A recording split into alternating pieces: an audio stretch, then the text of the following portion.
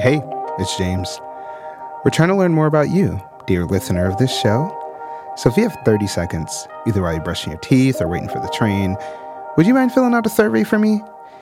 All you got to do is visit theoutline.com/dispatch survey.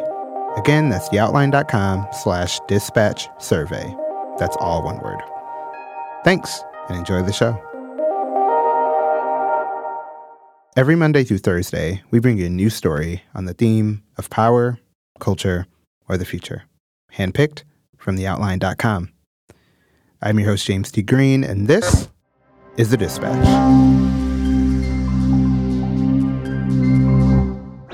The future.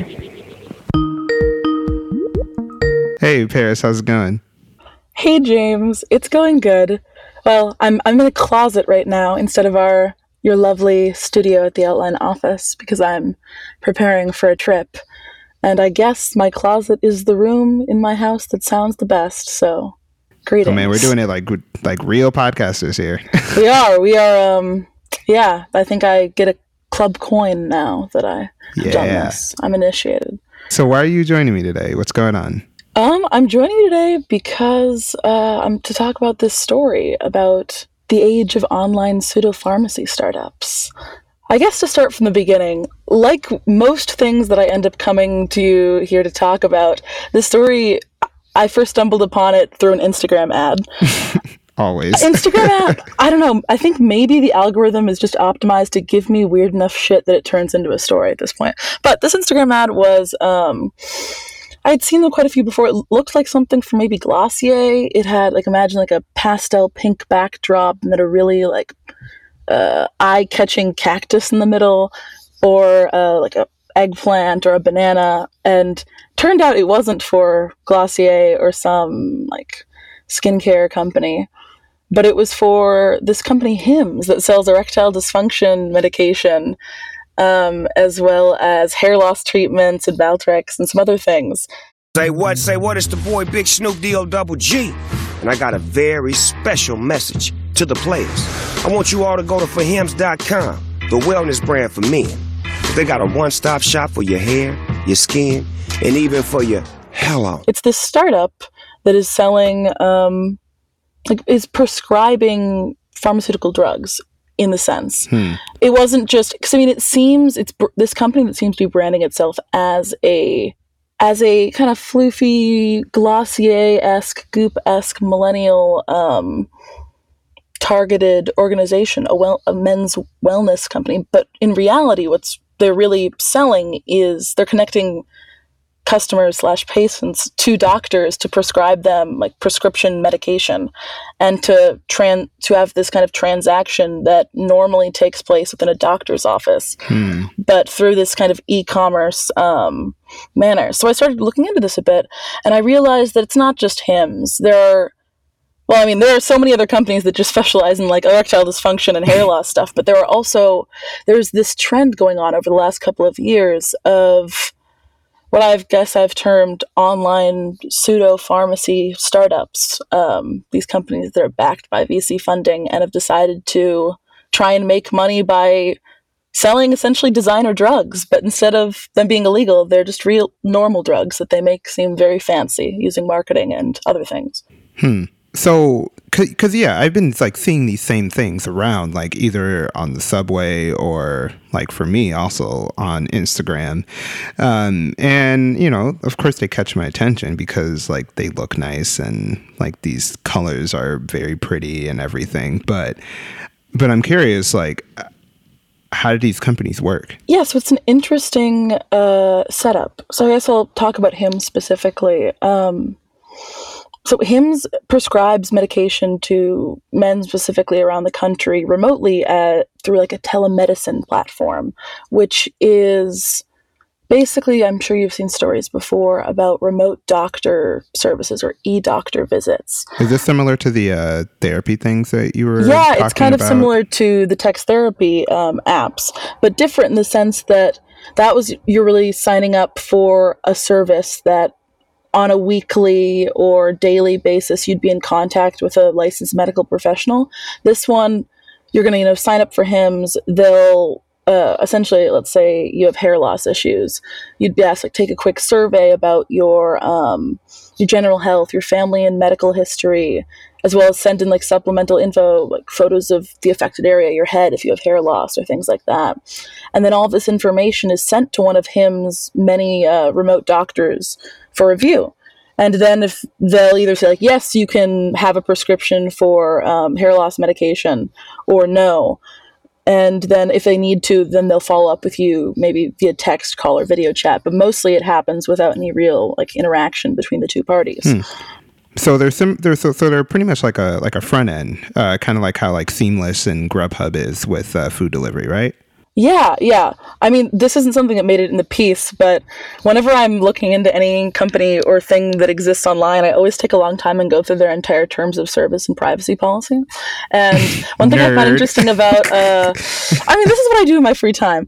My reading list for my vacation is just going to be privacy policies. But so I think the terms of service for HIMS, I found it interesting because it referred to HIMS as like not the company that was like, I guess you were entering in an agreement with, but it was just a licensee for this other company called Bailey Health, or Bailey Health of California, which I guess is like kind of a telemedicine company. And so it's licensing out its services to companies and stuff like HIMS that can use these telemedicine platforms to essentially get people to subscribe to their prescription medication.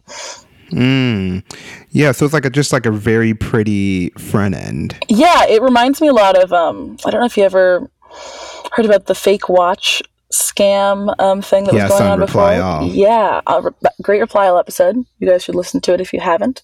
But it's kind of, there's this big trend in e-commerce, I guess, over the last 5 years, especially through Instagram ads, where the page or the company you're buying something from doesn't really make the thing in question. It really just sees, oh, you say you want a watch or a t-shirt that looks like this photo, we're going to order it from Alibaba and send it to you. And some of these online pseudo-pharmacy startups are operating like that, but what I found actually quite interesting is that HIMS and a few other, I believe, in the erectile dysfunction category, they seem to be able to make most of their money, or at least this seems to be part of the way that they're turning a larger profit by manufacturing the drugs themselves. Because, I mean, really, this whole...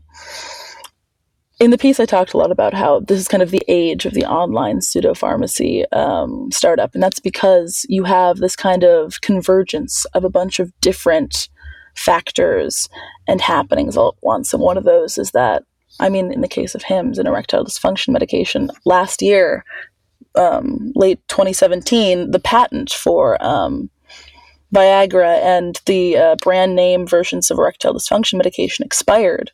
So companies like HIMS are now able to make that they can make that medicine for way cheaper than a normal pharmacy could, and then just sell it to their customers and have like a higher profit margin.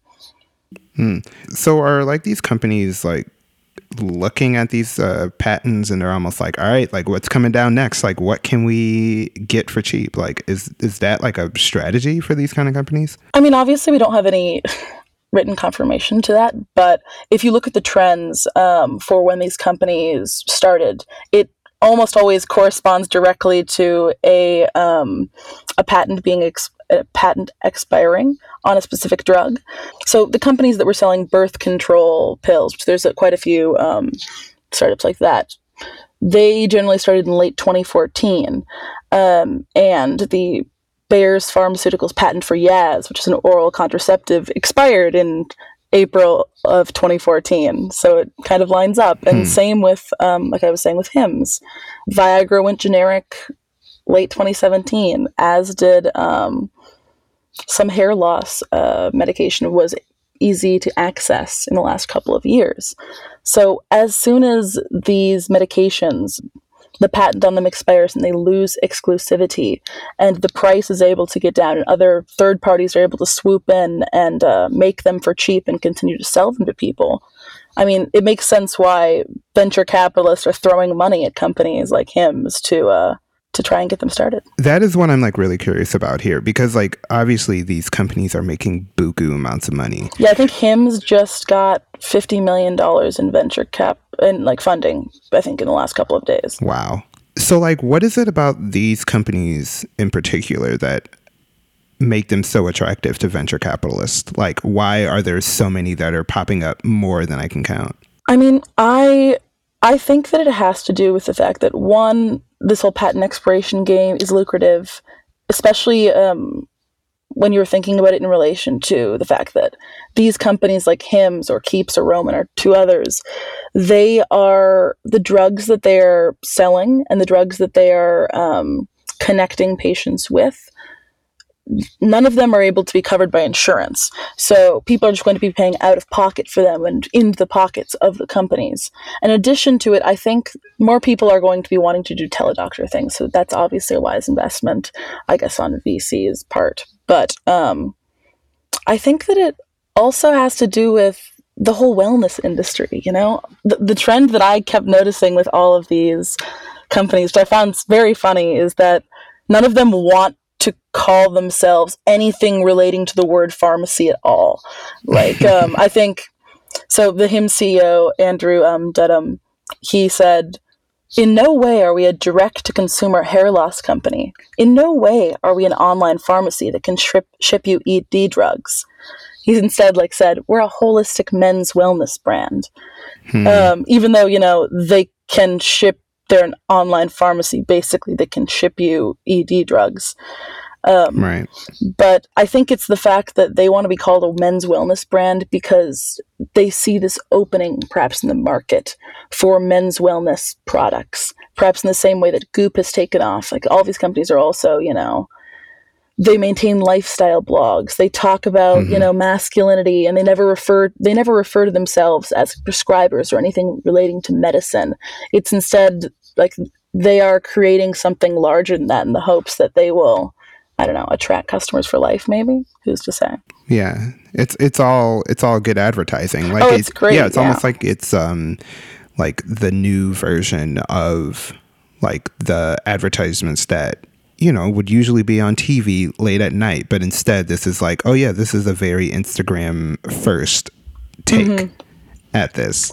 Yeah, no, it's something that I think it's also, I guess, has to do with the whole embarrassment and stigma that's normally associated with, I mean, if we were talking about ED or hair loss or like Valtrex, like herpes or something like that, they are, I guess, twisting the story on its head and trying to, I mean, I will say, yeah, the whole empowerment aspect of that is good, and it's nice to be casual with this, but it's also a little bit concerning when you have this, oh, we don't want to talk about the medical aspect of this, we're just a wellness company, when you are talking about prescribing people legitimate medication, like prescription medication, and dealing with people's health information. I guess that's also one thing that I had found interesting about this story is the ramifications of disseminating medical information or prescription information to third-party companies like this. I mean, of course, since they are handling prescription medication, since they are handling this sort of private medical information under HIPAA regulation, they have to keep it private, keep it secure. They can't sell it to marketers or third parties without anonymizing it. But the thing is, I mean, even if you do anonymize the information, then I guess Facebook and Google and all these other advertisers now have a fuck ton of personal medical information, even if it's not anonymized, to churn into their algorithms. And like they can still see that you visited the Hims website. Oh yeah, that too. I mean, all of these websites that I checked, they have Facebook plugins or the Facebook tracking pixel. So Facebook knows, okay, yeah, if you're visiting Hims all the time or Keeps, you have erectile dysfunction, you have hair loss, you know. I can only imagine what your Facebook profile, like on the back end, looks like. They are probably so confused by you. Every time all of the research I do for this story, I was like, God, my algorithm is going to be screwed up forever. I mean, I don't know. I assume the more I screw it up, the more it keeps showing me very weird things, though. And then I get to come and talk to you, James, and sit in my closet.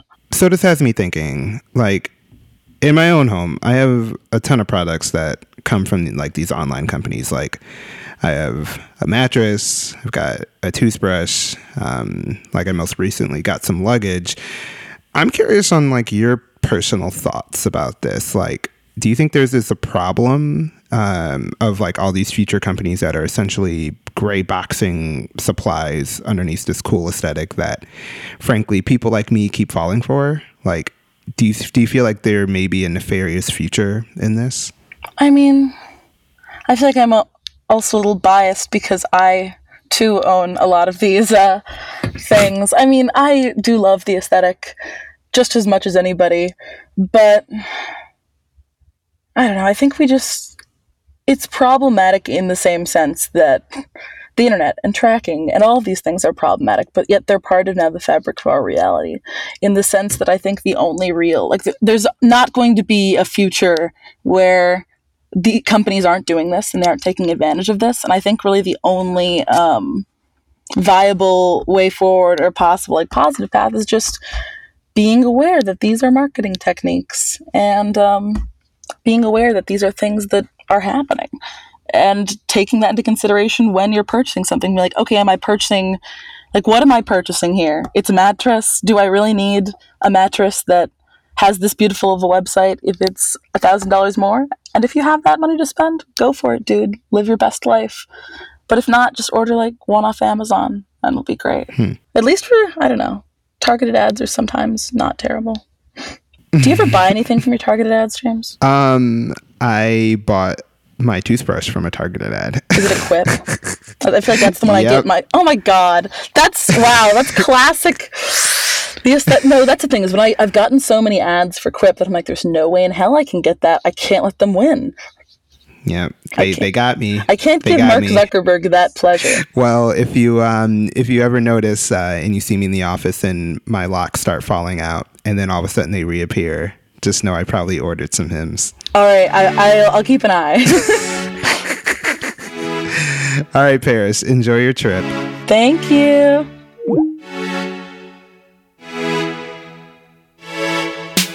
Today, you heard from Paris Martineau. To read her full story, head to theoutline.com. The Outline World Dispatch is produced and hosted by me, James T. Green. Today's music was courtesy of APM, and our theme is by the fantastic John Lagomarsino. I'm James T. Green. Hope you have a good one today.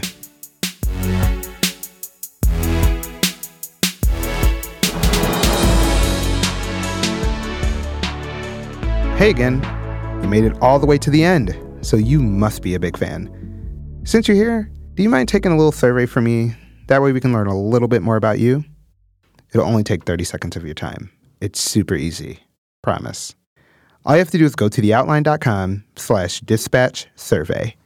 Again, that's theoutline.com/dispatch survey. All one word. Thanks.